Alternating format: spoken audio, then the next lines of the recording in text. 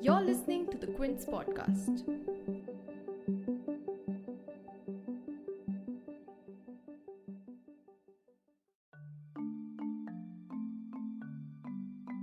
All is not well with the Indian cricket team as the men's team begins a difficult South Africa tour with a test and an ODI series on the heels of an explosive press conference by Virat Kohli just 24 hours ago. Ahead of the tour on 15 December, Kohli spoke at length about the process that was followed in his dismissal as the ODI captain and openly contradicted BCCI head Sourav Ganguly's version of the T20 captaincy change, stating that no one had asked him to stay back in charge once he had made up his mind.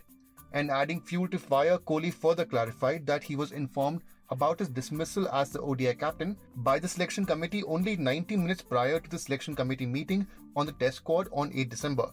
And that contrary to rumours and media reports, he was and still is available for the ODI leg of the tour and never communicated with the BCCI asking for a rest. At the end of the press conference, it was his word against the BCCI president, and Kohli was clearly unhappy and ready to take a stand. While Kohli said that he accepts the BCCI's decision, the practice of unceremoniously dismissing Indian cricket captains is not alien, with many like Ganguly and Tendulkar being at the receiving end. So, what does the poor handling of dismissing captains speak of the BCCI? And will this off-field drama right before a crucial test series affect the mood in the dressing room? To discuss this, we spoke to sports analyst Chandresh Narayanan and Abhishek Mukherjee, the chief editor for Cricket News.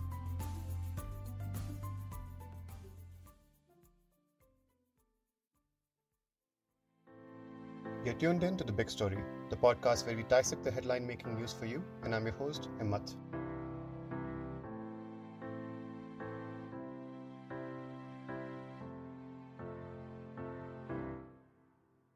Virat Kohli, compared to previous Indian cricket captains, has always been very vocal about the lack of communication between the cricket board and the team, from Rohit Sharma's injury during the Australian tour to handling workload and pertinently now about his dismissal as the ODI captain.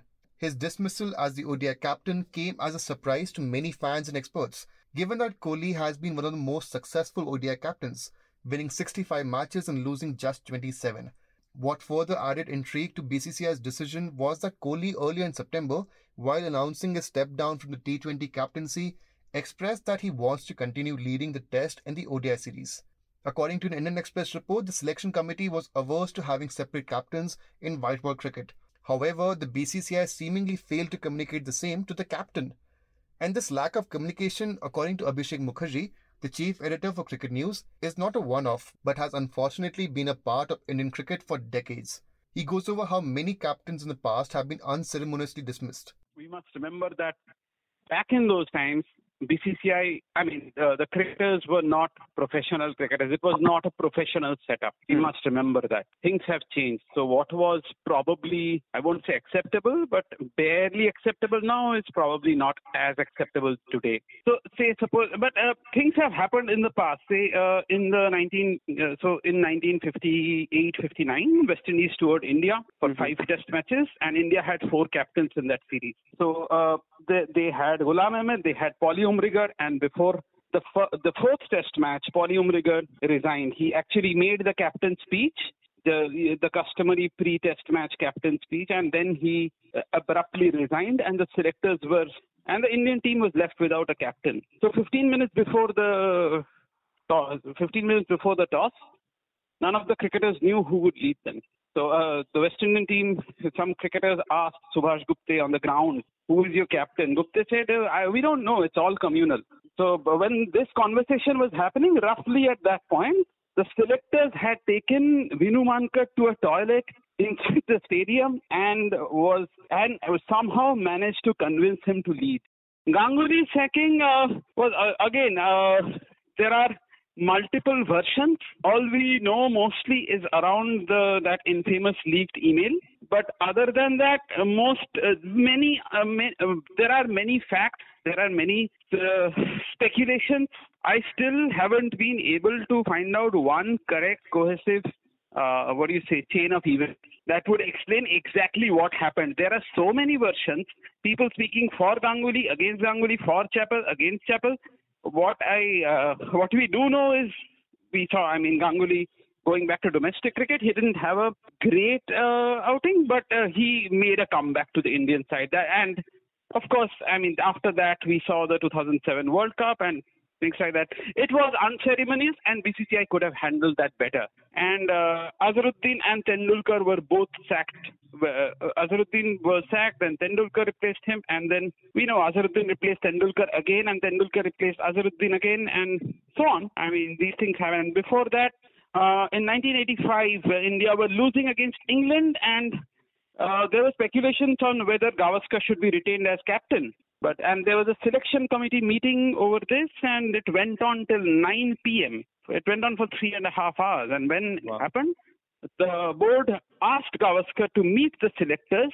They were put up in a different place, not in the same hotel where the cricketers were living. They were playing an ODI that day. Gavaskar, the press was waiting outside the cricketers' hotel, and board asked Gavaskar to scale the walls to escape the press. So Gavaskar later mentioned that while scaling the walls, I made up my mind that I am not going to lead India after this series. Sports analyst Chandresh Narayanan adds that the unceremonious dismissal of captains shows the lack of professionalism in BCCI, and that the organization will continue to face this problem if it does not solve its problem of communication with players. I think the history of captains being sacked unceremoniously is checkered in the sense that it is all over Indian cricket history because of the way Indian cricket is run. Earlier it was run by the royals, then it was run by the businessmen. What has happened is that over the years, a mishmash of people from politics to business have taken over Indian cricket. It's not run professionally. For a board that earns 12,000 crores by selling 2 teams in the IPL, it needs to be run like a professional outfit. It's not. And the moment you have a professional sport being governed by amateurs, you can't be doing work for the love of the game and claim that you're not being paid for it and you're just doing it for the love of the game.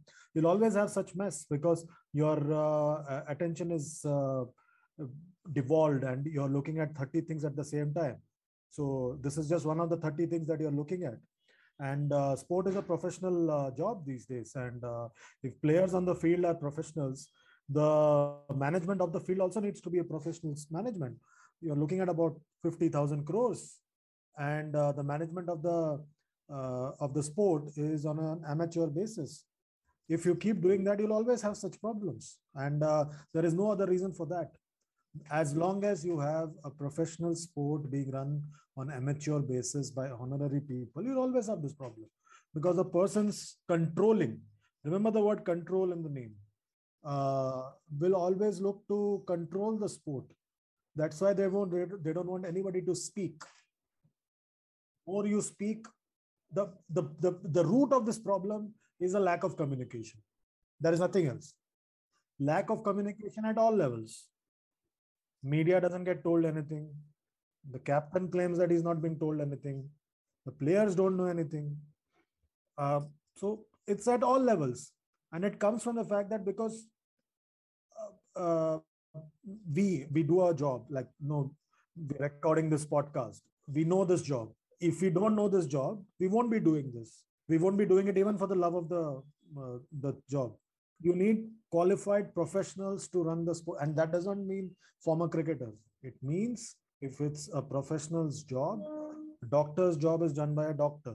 In this case, firstly, there needs to be, and it doesn't happen in any other cricket board, only place where an administrator, quote unquote, sits in a selection meeting is in India, no other country. Are you trying to tell me that the 5 selectors are not able to convene a meeting? Are we still in the 70s and 80s? This used to happen in the rest of the world in the 70s and 80s. And we have been carrying on this tradition since 30s. Can't the 5 selectors organize a video call amongst themselves? Can't the video call be recorded? And if anyone has any doubt, can't it be seen later?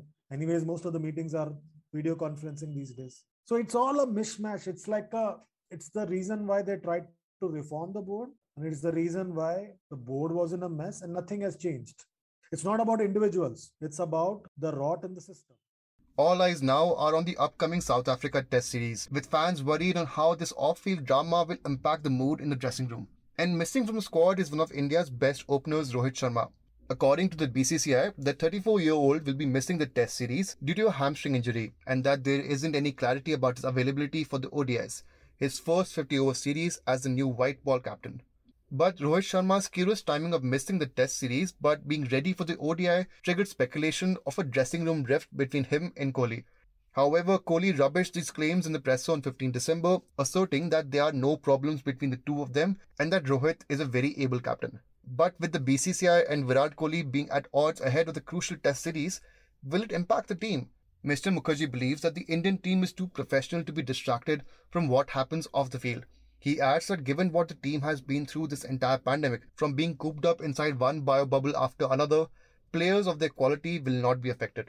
I think they are too professional for all this. I mean, last year we saw they were living inside a bubble. They were in Australia. Half the team had to leave because of numerous reasons, injuries. They had to. They were at one point. They were actually drafting in whoever they could find, and still they came back winning. I don't think cricketers of this level, of their quality, given how professional they are, they will be affected by all this.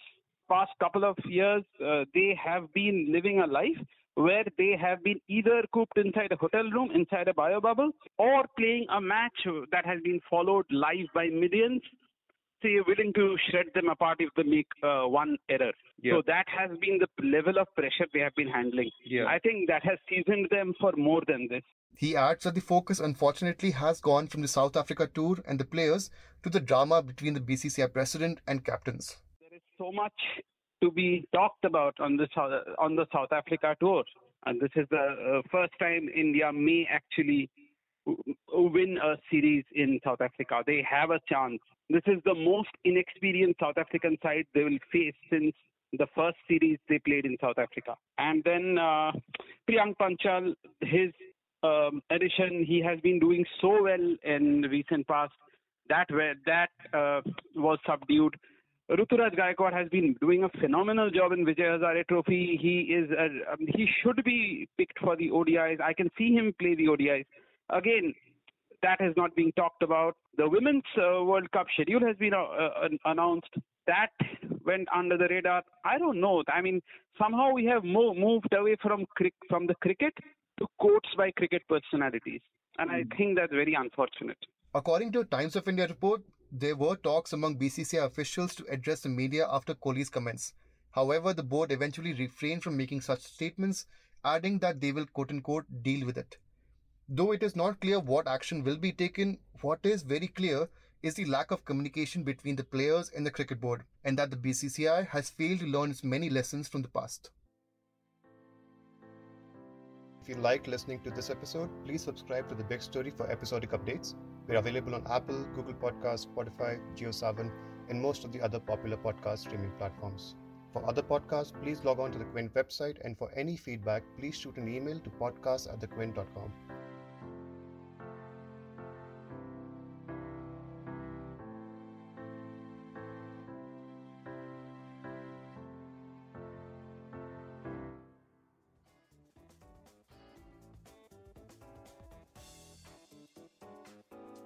Thanks for listening.